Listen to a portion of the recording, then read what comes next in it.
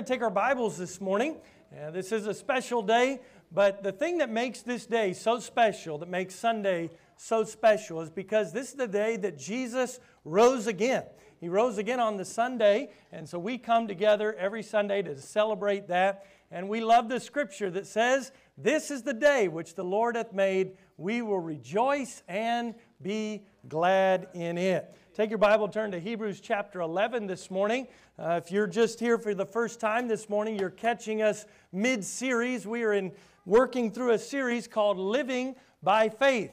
Many people know that Hebrews chapter 11 is often known as the Hall of Faith. It is a wonderful chapter on faith, probably the most well-known chapter on faith in the entire Bible. And in this chapter, we have described for us what faith actually is and describes it for us. The word faith is often thrown around quite a bit in our society. People say, well, I have my faith, or I have faith that this will take place, or somebody just says, hey, be faithful. And we use that word a lot, but what does it really mean? Well, in Hebrews chapter 11 and verse number 1, we have a definition of faith. It says, "Now faith is the substance of things hoped for.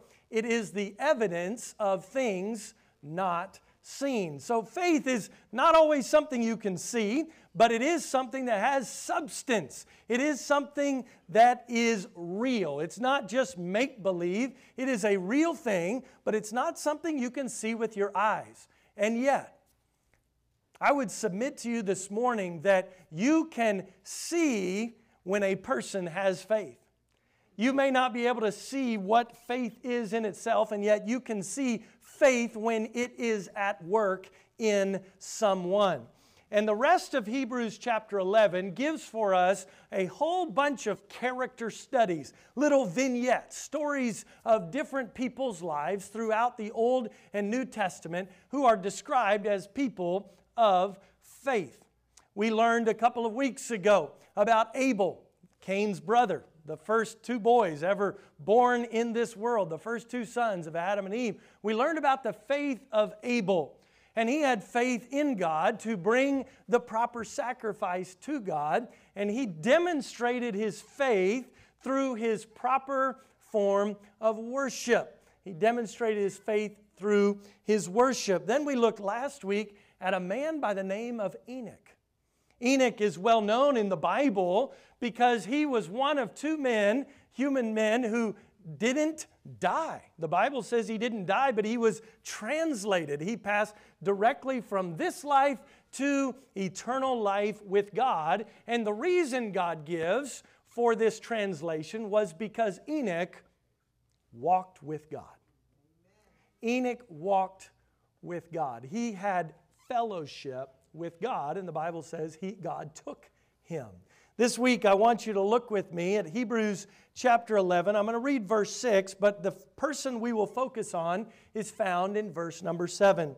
Verse 6 says, "But without faith, it is impossible to please God." That's quite a statement, because a lot of people would say all kinds of things could be pleasing to God. Well, I give money to charity, therefore I am pleasing to God. And God tells us we ought to give, right? But here there is a fundamental thing that is necessary to be pleasing to God, and that thing is faith. Without faith, it is impossible to please God.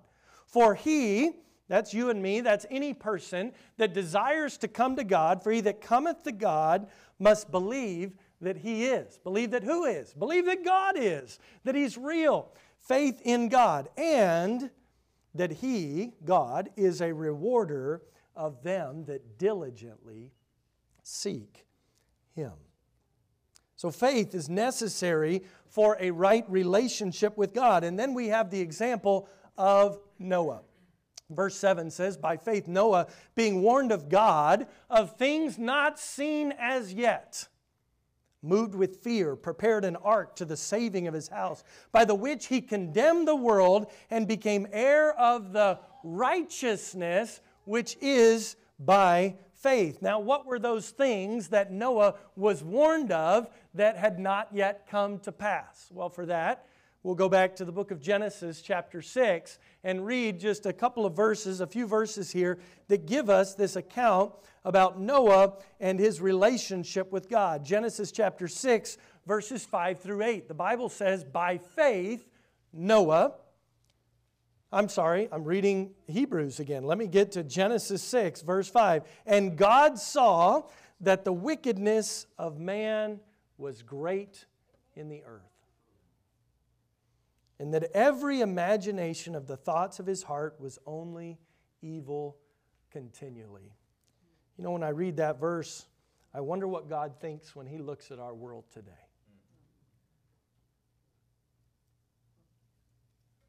I wonder if we aren't too different in our day than Noah's day was. And it says in verse 6, and it repented the Lord that He had made man on the earth, and it grieved Him at His heart. God is not just some faceless force in the universe. No, He's a God who cares deeply about His creation. And this verse says that the wickedness of mankind grieved God at His heart. And look what the Lord said. And the Lord said, I will destroy man whom I have created from the face of the earth, both man and beast, and the creeping thing, and the fowls of the air, for it repenteth me that I have made them. That's a strong statement. God says, I'm going to destroy mankind. I love the next verse. But Noah found grace in the eyes of the Lord. And we can look around us and wickedness and pain and suffering around us in the world. And if it were not for the grace of God, we would have no hope. We would have no hope.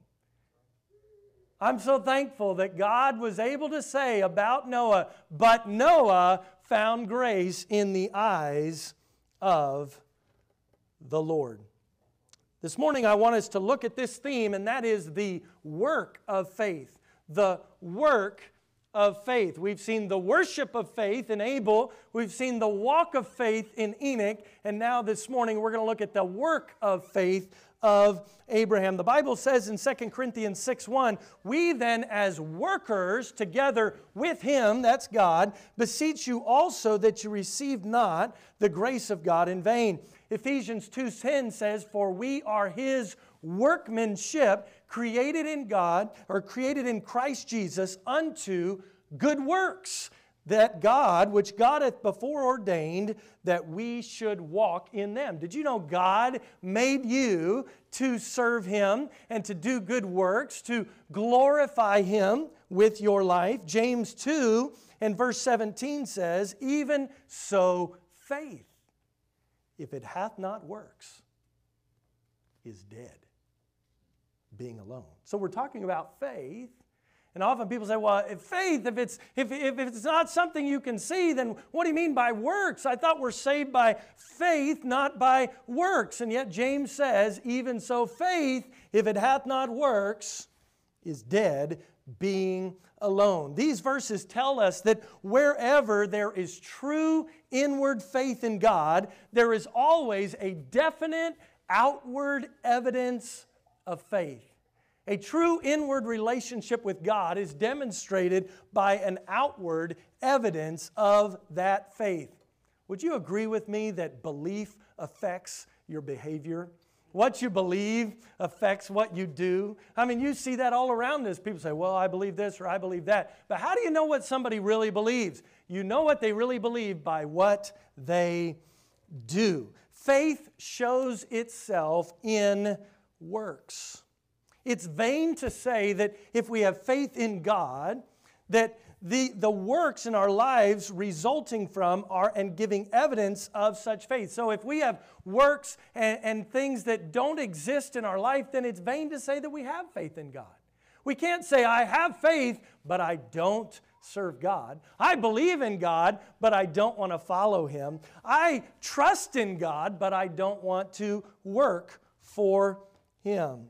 And Noah is our example this morning of a man who his faith resulted in working for God.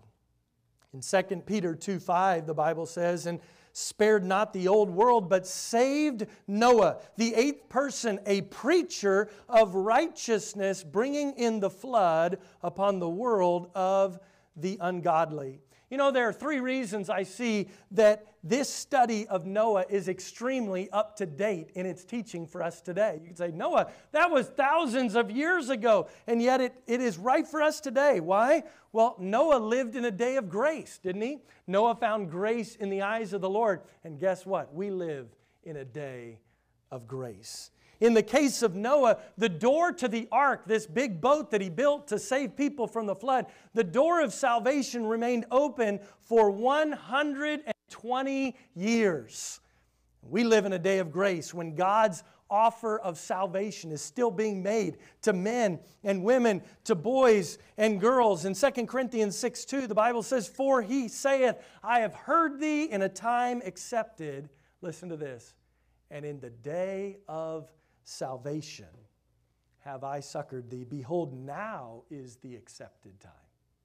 Behold, now is the day of salvation. And in Hebrews 3:7-8, wherefore, as the Holy Ghost saith, today, if you will hear His voice, harden not your hearts, as in the provocation in the day of temptation in the wilderness. Revelation 22:17 says, and the Spirit and the bride say, come. And let him that heareth say, come. And let him that is athirst, come. And whosoever will, let him take the water of life freely. You know, that's good news for us today.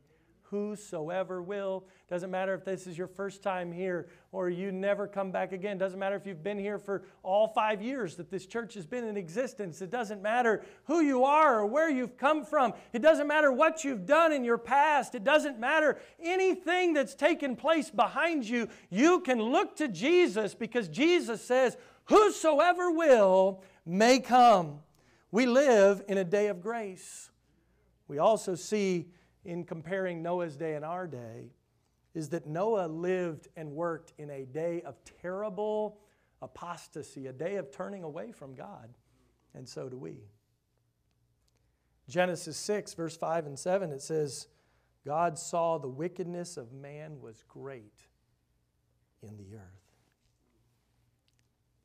Paul the Apostle wrote a letter to his son in the faith, Timothy. In 1 Timothy 4, verse 1, he said, now the Spirit speaketh expressly that in the latter times some shall depart from the faith, giving heed to seducing or demonic spirits and doctrines of devils, speaking lies in hypocrisy. Isn't that amazing that he puts demonic worship up there with lying and being untruthful? Having their conscience seared with a hot iron, forbidding to marry, and commanding to abstain from meats which God hath created to be received with thanksgiving of them which believe and know the truth. In 2 Timothy, Paul says, this know also that in the last days perilous times shall come. For men shall be lovers of their own selves, covetous, boasters, proud, blasphemers, disobedient to parents. Why did he have to slide that one in there? Because you know what, we have this big hierarchy of sin, right? We have, these are the really bad things and these are the not so bad things. But sin is any time we break God's law.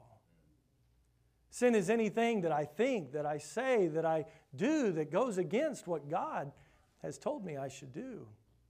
It's me not doing the things that God has told me I should do.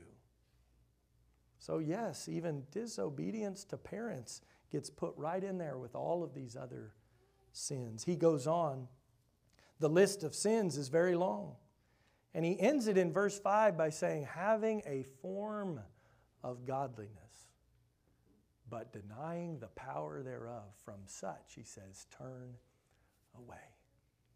Wow, all this list of horrible, gross, immoral sins. And he says, oh, and those who have a form of godliness. Those who are just looking good on the outside, have it all together, but they've denied the power thereof. They're not letting God transform them from the inside out. They got dressed up well to come to church on Sunday, but their inside is full of lies. It's full of hypocrisy. It's full of pride. It's full of boasting. It's full of selfishness. He said, that kind of form of godliness, God hates that. He says, from such, turn away. Turn away. What kept people from listening to Noah's message? You know, he preached for 120 years. He preached the message of salvation. Get in the boat before the flood comes. But see, the people looked around. They'd never seen a flood before. They clearly didn't live in Houston. I'm thankful so far this year we've had a quiet year, but I don't want to get my hopes up. It's Houston. But in this day and age, they had never seen a flood. In fact, from our understanding of Scripture, they'd never even seen rainfall. God watered the earth through the dew and through just a different form of precipitation in that sense. So what kept the people from listening? Well, it was the common interests of life. When you read about the people of Noah's day, what were they doing? They were eating, they were drinking, they were having a good time. They were living for themselves. They lost the best by living for the good. They lived for this present life. They lived for the day they were in instead of realizing there was a day of reckoning coming. There was a day of judgment coming. And when it came, they were not ready because they spent their life in selfish pursuits. It's a dangerous thing to be absorbed in just the pursuits of this life if it causes us to forget that Jesus is coming again. As Noah lived and labored for the Lord in a time of great spiritual and moral darkness, wickedness, we live in that same kind of day today as well. But I see a third way that Noah's day was similar to our day, and that Noah lived and worked at the end of an age, at the end of a dispensation, if you will, and so do we. He was living right before the flood in this pre-flood world, and I believe we today are living at the end of the days of grace. I believe that the day is coming soon when Jesus will return to this earth. I believe this day is coming when we will stand before the judgment seat of Christ and we will give an account for what we have done. The Bible describes that day in Matthew chapter 24, verses 37 and 39. It says, "But as the days of Noah were, so shall also the coming of the Son of Man be." That's why this character of Noah is so important to us. That's why as we study him, we say, boy, our day looks a lot like his day, and we better be ready. He says in the days before the flood, they were eating, drinking, marrying, giving in marriage until the day that Noah entered into the ark and knew not until the flood came. You know, Noah had been preaching for 120 years, and yet most of the world was surprised when the flood came. How sad to think that when Jesus comes again, there will be those who are shocked and surprised. They weren't expecting it. They had no idea. My friend, don't let that be you this morning. Jesus is coming again. It says they knew not until the flood came and took them all away. And he says, so shall also the coming of the Son of Man be. Those are clear words.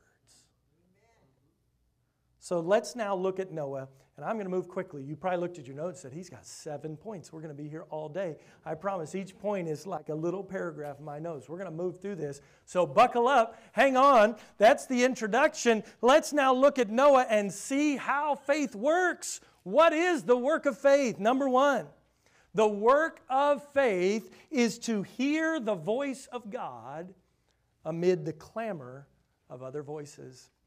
It's faith to be able to hear God's voice in the midst of lots of other noise. And boy, we live in a noisy society, don't we? You know, these phones are wonderful, but some days I just want to chuck it. Yes, it's a helpful tool, but it can also be a tremendous distraction. See, the work of faith is to hear God's voice amid the clamor of other voices. 1 Corinthians 14:10 says, there are, it may be, so many kinds of voices. There's lots of voices out there. And none of them is without signification. They're all clamoring for our attention. Lots of noise. What a confusion of voices there is today. There's a song my dad taught me when I was a boy, and it goes like this. There are 1,000 voices calling, and they all want me to give to them my time, my talents, and treasury. But this they do not know, so I'll gladly set them straight. I've already answered Jesus' call, so theirs is second rate. Yes, I've already answered Jesus' call. I'll tell them loud and clear. Presented my body to live for Him who bought my soul so dear. So I want them to know whatever they say, they can't fool me. For I've read in the Bible about their games of lying vanity. Boy, we live in a world with lots of voices, don't we? Noah lived in that kind of day. The work of faith is to hear the voice of God amid the clamor of other voices. By faith, Noah, being warned of God of things not seen as yet. How did Noah hear God's voice? He heard it because he had a relationship with God by faith. And because of his relationship with God by faith, his walk with God by faith, he was willing to work for God by faith. The first work of faith is to hear the voice of God. How do you hear it? Be still. Put aside those distractions.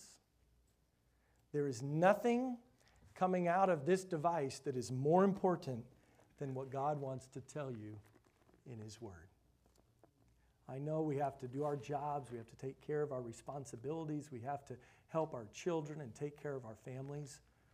But my friends, we have to take time by faith to listen to God's Word. But you know what often gets said? Well, it's hard, it's difficult, I can't understand. He's our Father. He's worth getting to know and listening to His voice. The second point, you see, we're moving quickly. Here we go. Number 2, the work of faith is to obey the voice of God, however contrary to human reason it may seem. To obey the voice of God. That's faith. Genesis 6, verse 14, God said to Noah, Noah, make thee an ark of gopher wood. Room shalt thou make in the ark, and shalt pitch it within and without with pitch. I want you to make this giant boat. But who'd ever heard of an ark? Or a flood, for that matter? What was he building this for? Surely there must be some mistake. No. God said it. And the work of faith is to accept what God says and act upon the revelation which God has made. If God says it in His Word, then for me and for you, by faith, we take it and we act upon it. We obey it. And that's what Noah did. The Bible says in Genesis 6:22, thus did Noah. According to all that God commanded him, so did he. What a great description of Noah's life, that when God commanded him to do something, that's what he did. We have a couple of chiefs here this morning. When a chief gives an instruction, he expects that it gets done, right? And if you're leading a group of people and you are responsible to give direction to them, it's a great statement to be made about one of the followers or one of the servants or one of the helpers or one of the people lower down in the organization if they do what they're supposed to do. And that's what Noah did. What God commanded him to do, that's what he did. God's people have often been called mad or crazy when they followed God's bidding. They thought Noah was crazy. What's this guy doing? He's preaching and he's building an ark. He's crazy. Crazy. The Bible says in Acts 26, verses 24 and 25, and he thus spake for himself. Festus said with a loud voice, Paul, thou art beside thyself. Paul, much learning doth make thee mad. They thought that Paul the apostle was crazy. You know, but when we read the Bible today, do we think Paul was crazy, or we think Festus maybe didn't know what he was talking about? Paul, you're mad, but he said, I'm not mad. most noble Festus, but speak forth the words of truth and soberness. There was a man by the name of William Carey who was from England many years ago, and he wanted to go to India to tell people about the message of Jesus Christ.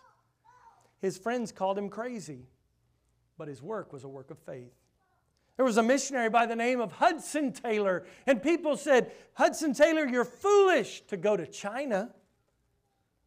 But from heaven's standpoint, his going was a work of faith. And God did a great work through Hudson Taylor. The work of faith is to obey the voice of God, even if it seems contrary to human reason.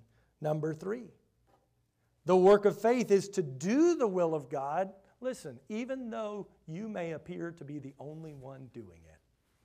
That's hard sometimes, isn't it? It's one thing to do something when everybody else is doing it. It's another thing entirely to do what God has told you to do when you feel like you're the only one. You know, the Bible has an example of a man that felt very isolated in his faith.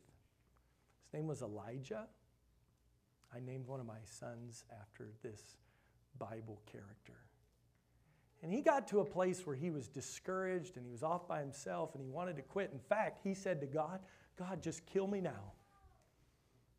It'd be better if you just took me out, God. Because I'm all alone out here, God. And you remember when God came to him and he encouraged him and he said, Elijah, get up, rise and eat. And he fed him and he let him rest and he gave him to eat. And then he said, Elijah, I have 8,000 people who have yet to bow the knee to Baal.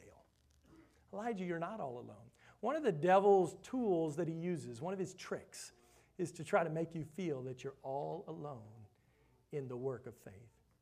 I'm the only one left. Hey, look around this morning. You're not the only one left. Well, we're the only church left. No, we're not. We're the only people. No, we're not. God always has His people who are doing His work. Noah was the only one at first. But you know, Noah didn't get on that ark by himself.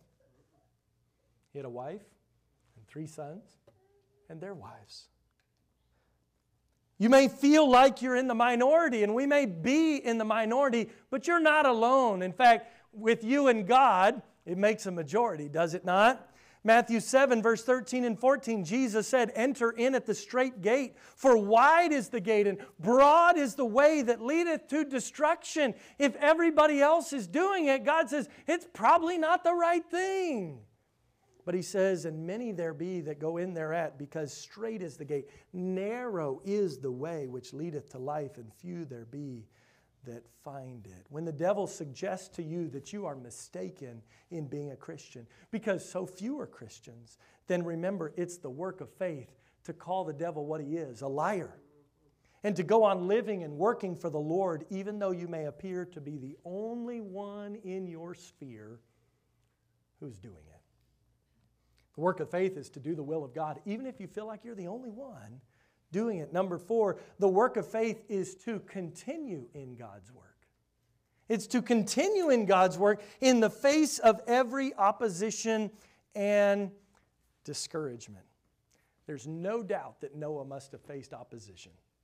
There's no doubt that he would have easily been discouraged. I mean, he's building a boat for 120 years. How many times he must have been tempted to ask, is this really worthwhile? Maybe I am just mistaken. Maybe I didn't really hear God's voice. No doubt the crowd would have said, Noah, you're crazy. Well, how does that compare to the opposition that we have to bear in our life? Well, first of all, let me encourage you, your opposition won't last 120 years. You say, wait a minute. He's telling me I'm going to die before that. Yeah, you probably will. But let me encourage you with Scripture. That's even more encouraging. 1 Corinthians 10, verse 13 says, there is no temptation taken you, but such as is common to man. For God, it says, is faithful, who will not suffer you to be tempted above that you are able, but will with the temptation also make a way of escape, that ye may be able to bear it. Yes, there's opposition. Yes, there's discouragement. And you may be feeling that this morning. The weight can be heavy sometimes. But God says He will help you to be able to bear whatever He gives you. He won't give you above that you are able, but with the temptation also make a way to escape, that ye may be able to bear it. That's interesting. Some people say, well, God will never give you more than you can handle. Well, but read this. It says, with the temptation also make a way to escape, that ye may be able to bear it. Who makes the way to escape? God does. So you will face things that you feel like are more than you can handle. But with God, you can bear it, because He is the great burden bearer. Paul wrote in 2 Corinthians 4, verse 8, we are troubled on every side, but, he said, not distressed. We are perplexed, but not in despair. We are persecuted, but not forsaken, cast down, but not destroyed. In Galatians 6:9 says, and let us not be weary in well-doing, for in due season we shall reap. What does he say, though? If we faint not. If you faint in the day of adversity, the Scripture says, your strength is small. Well, I look at that and I say, well, my strength is small. But God's strength is not. God's strength is not. The work of faith is to continue in God's work, even in the face of every opposition and discouragement.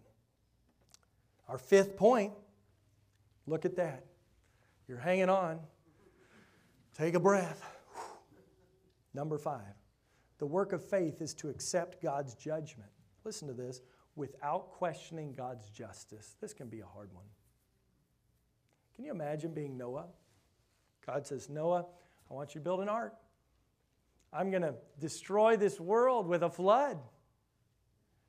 Think about the ramifications of that. Noah knows that he's building an ark, and the only people who get in that ark are going to be saved.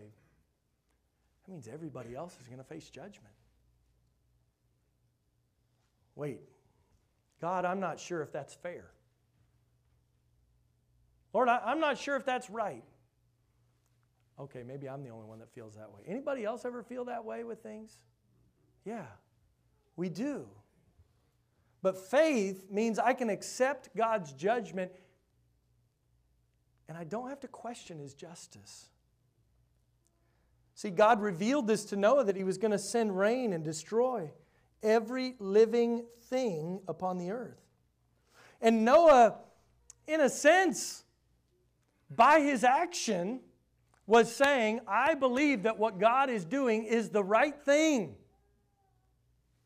You see, Psalm 19 verse 9 is always true. The fear of the Lord is clean, enduring forever. The judgments of the Lord are true and righteous altogether. Boy, isn't it easy to look at what goes on around us and say, God, I'm not sure about that one over there. I get why this person got what they got, but I don't understand this over here. It doesn't make sense. Let me tell you, God's not just up in heaven doing random things, whatever He pleases. No, God has a purpose. We already talked about that this morning. But God's purpose also extends to His judgment. And sometimes we may not understand His judgment. Man, every kid in here has questioned their parents' judgment a time or two. But it's not our job to question God's judgment. Because while we remember the severity of God's judgment, we also remember the blessing of God's goodness. His goodness. Romans 11:22 puts these two ideas together. There's this beautiful juxtaposition here. He says, behold, therefore, the goodness and severity of God. God's not a schizophrenic. He's not a split personality God, but He is a God of goodness and a God of judgment, of severity on them which fell. Severity, but toward thee goodness, if thou continue in His goodness, otherwise thou also shalt be cut off. Elijah We already talked about him briefly. He prayed for a drought because of the wickedness of the nation at the time. He prayed for a drought, and God answered the prayer, and it didn't rain for 3.5 years. We just made it through like a month, it felt like, without rain. Can you imagine 3.5 years?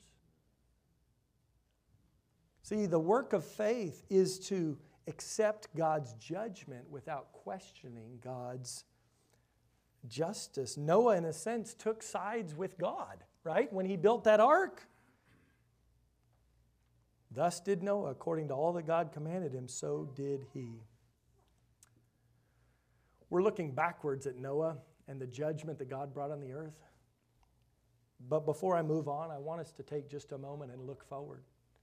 Because God has promised to send another judgment on this earth.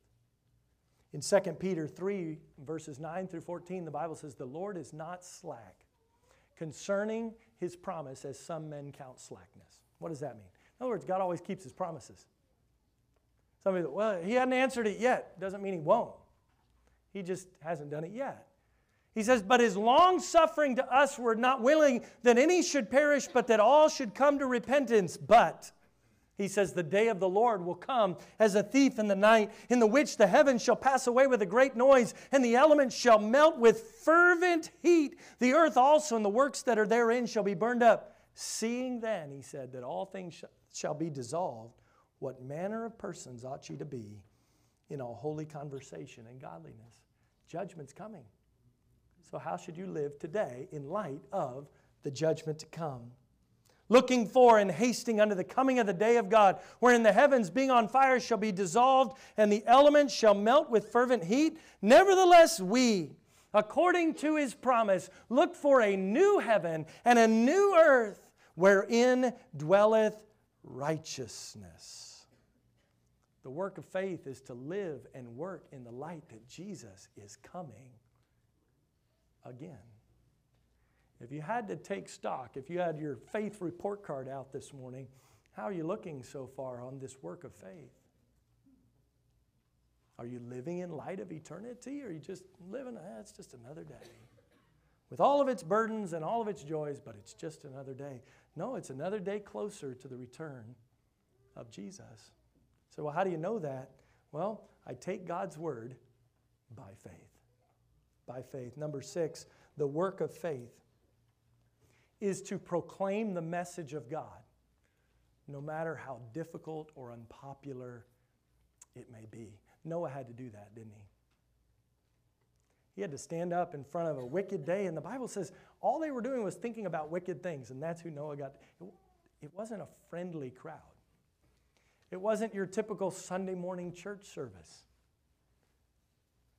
where everybody was excited to hear you. No, he had to proclaim the message of God at a very difficult time. You see, there were two sides to Noah's message, and in a nutshell, this was his message. There is salvation for all who will enter the ark, but there's judgment for all those who will not enter the ark. So that's really cut and dry. The message of Jesus is the same. He said, "I am the way, the truth, and the life. No man cometh unto the Father but by me." Did you hear that? No man come to the Father but by me. Well, there's many ways. You come your way, I'll come my way. Not according to the God of the Bible. Well, that's your God, I have my God. Well, my friends, it comes down to faith. Will you trust God at his word? Or will you trust some other word?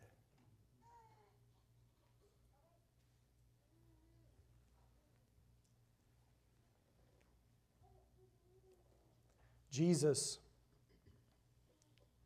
even when he was on this earth, he preached this same kind of message over and over. Jesus was really popular when he fed thousands of people. He was really popular when he healed sick people. But he wasn't very popular when he preached about the sins of the people. when he called the Pharisees and Sadducees whited sepulchres, like empty graves. He says they're just dead. There's no truth in them. John the Baptist, the prophet who came right before Jesus, he called the Pharisees and Sadducees, this will really gather a crowd, he called them the generation of vipers. It's not about calling names,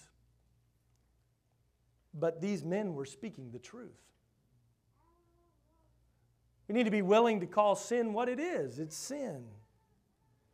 We need to be willing to proclaim the message of God, even if it's difficult. There are people today who say, well, I just don't want to tell people about sin. I'd just rather focus on God's love. But you know, if we don't understand sin, we can't really appreciate God's love. If we don't understand where we are without God, it doesn't help us really to be with God. A relationship with God is not about just what you get. It's about what you don't have to have anymore. It's about what you lose. You no longer have to face condemnation. You no longer will stand and have to pay the penalty for your sin in an eternal hell. You can have salvation through Jesus Christ. And God's given us that as a job. In Ezekiel 33:6, the Bible says, but the watchman seeth the sword come. If the watchman see the sword come and blow not the trumpet, and the people be not warned, if the sword come and take any person from among them, he is taken away in his iniquity, but his blood will I require at the watchman's hand. What's he talking about here? He's talking about an old city that had walls around it. The watchman had a really important job. If he fell asleep on the job and the enemy came in unawares and he hurt people and killed people, whose responsibility was that? It was the watchman's responsibility. He was to look out for them. We heard about sheepdogs. It's the sheepdog's responsibility, and if they're not doing their job, we feel frustrated by that.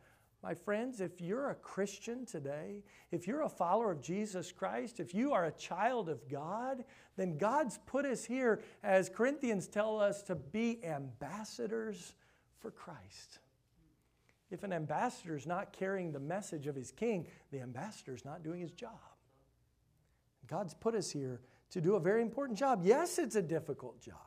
Yes, it may be an unpopular and unacceptable message to many people, but it's the message of God, and it's the only message that can truly bring hope.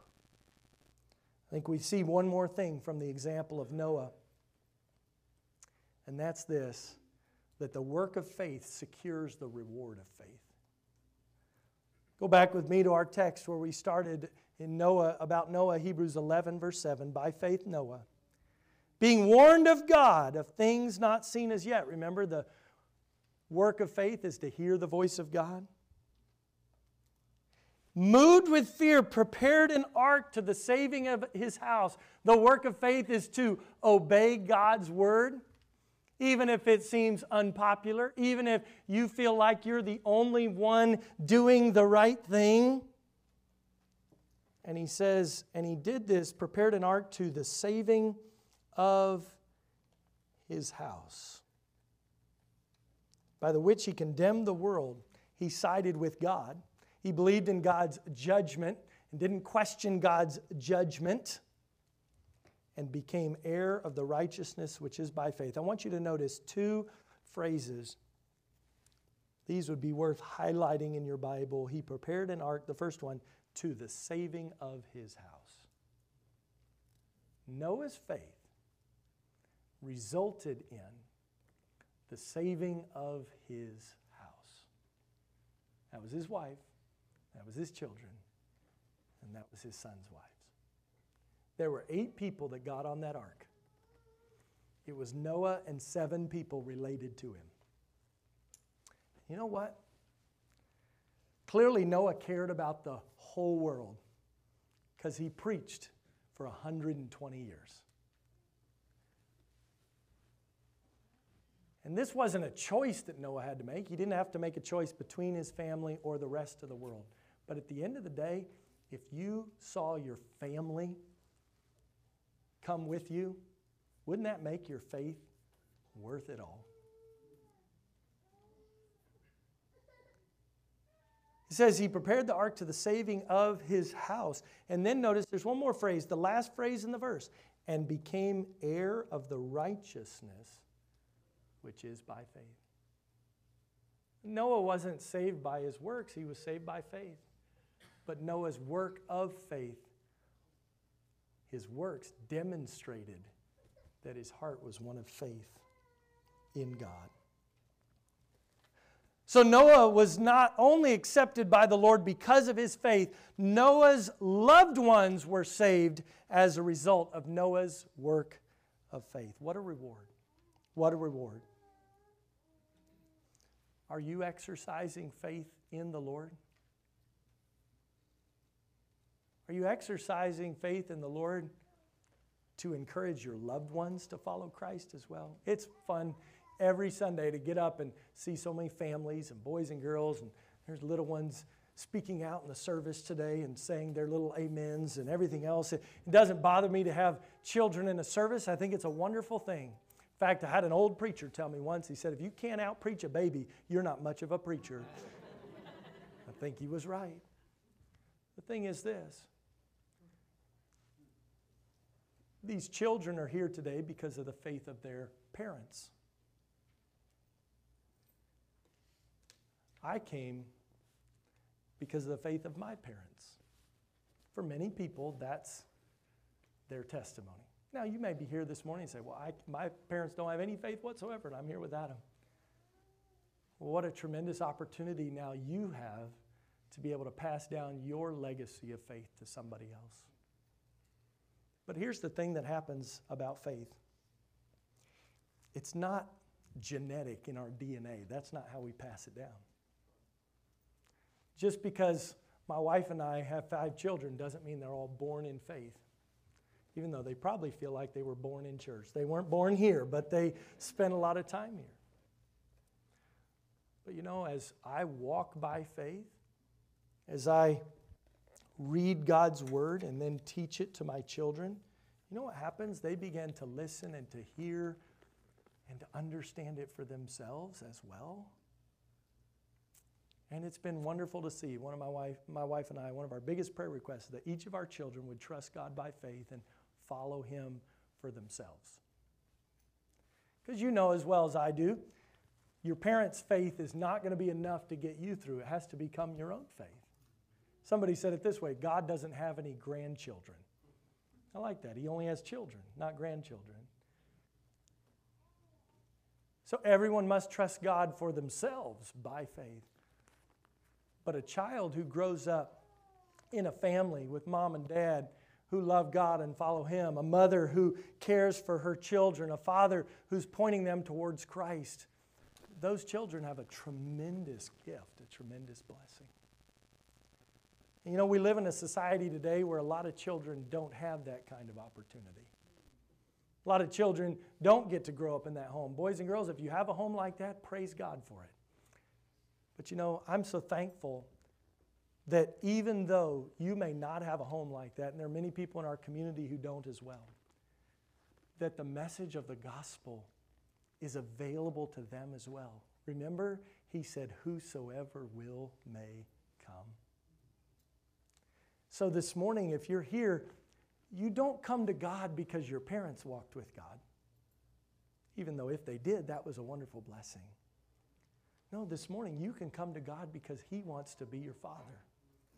Because He sent His Son, Jesus Christ, to die for your sin. So that when you stand before Him someday in judgment, as we all will, you won't stand there and say, well, my parents did this or they didn't do that. You can say, no, I'm here today because of the blood of Jesus Christ. He died for me. My faith isn't in my parents this morning, even though I love them very dearly. My faith is in Jesus Christ. Where's your faith this morning? Is it in Christ? it can't just be in what I've done. No, it must be in what He has done. But Noah is a great example of a man who worked by faith because of what God had done for him. And I would invite you this morning, if you don't know Christ, if you've never trusted in Him by faith, to come to Him today. He says, him that cometh to me, I will in no wise cast out. He says, call upon me, and I will hear you. He says, whosoever believeth on the name of the Lord shall be saved. If you'll call upon Him and trust in Him as your Savior, you shall be saved. Would you bow with me for prayer? Lord, I'm so thankful. Your word says it so clearly. In Acts 16:31, believe on the Lord Jesus Christ, and thou shalt be saved, and thy house. Lord, there may be somebody here today that doesn't know You as their Savior.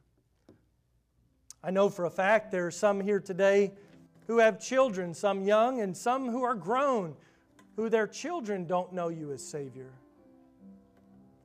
So this morning, as the piano plays and our heads are bowed and eyes are closed, Father, I want to be able to have a time of invitation and to ask this church today, these folks that are gathered here today, Lord, about their relationship with You. I pray that You'd speak to our hearts now. And Father, if there's somebody here that doesn't know You or their children don't know You, Lord, I pray that You would help them and encourage them today. May they walk by faith. In Jesus' name. Before I finish my prayer, I'd like to take a moment to be able to pray specifically for you. Maybe you're here this morning and you don't know that your sins are forgiven. You've never had a time when you've trusted Christ as your Savior. If that's you this morning, I don't want to pick on you. I'm not going to call you out, but I would like to pray for you this morning. With heads bowed and eyes closed, would you just lift your hand up right where you are, slide it up, and put it right back down? Pastor, pray for me. I don't know if my sins are forgiven, if I've ever been saved. Thank you. God knows our hearts, but I'm going to take by that testimony that everybody here knows Christ. But if you don't, you can call on Him. Maybe you're here this morning and say, Pastor, would you pray for my children? They don't know You. They're not walking with You, but it's my desire that they would. I am praying to God and doing my best to live for Him. Pastor, would you pray for my children this morning, for my family, that they would follow Christ? Anybody like that? Please pray for my children. Yes, many hands, many hands. Father, You know each heart this morning, and You know the burdens of the parents who desire to see their children, their families to follow You. So, Father, continue to do Your work in and through these parents, these grandparents, these aunts and uncles, Lord, to encourage, to love on their family members, to share the truth. Lord, help them to walk by faith, and may by their example, their children and family members be pointed to You. Lord, help us each to be willing to proclaim the message of Jesus, even in a day when it's not always received like we believe it should be. Lord, we thank You for sending Christ. Work in our hearts. In Jesus' name I pray. Amen.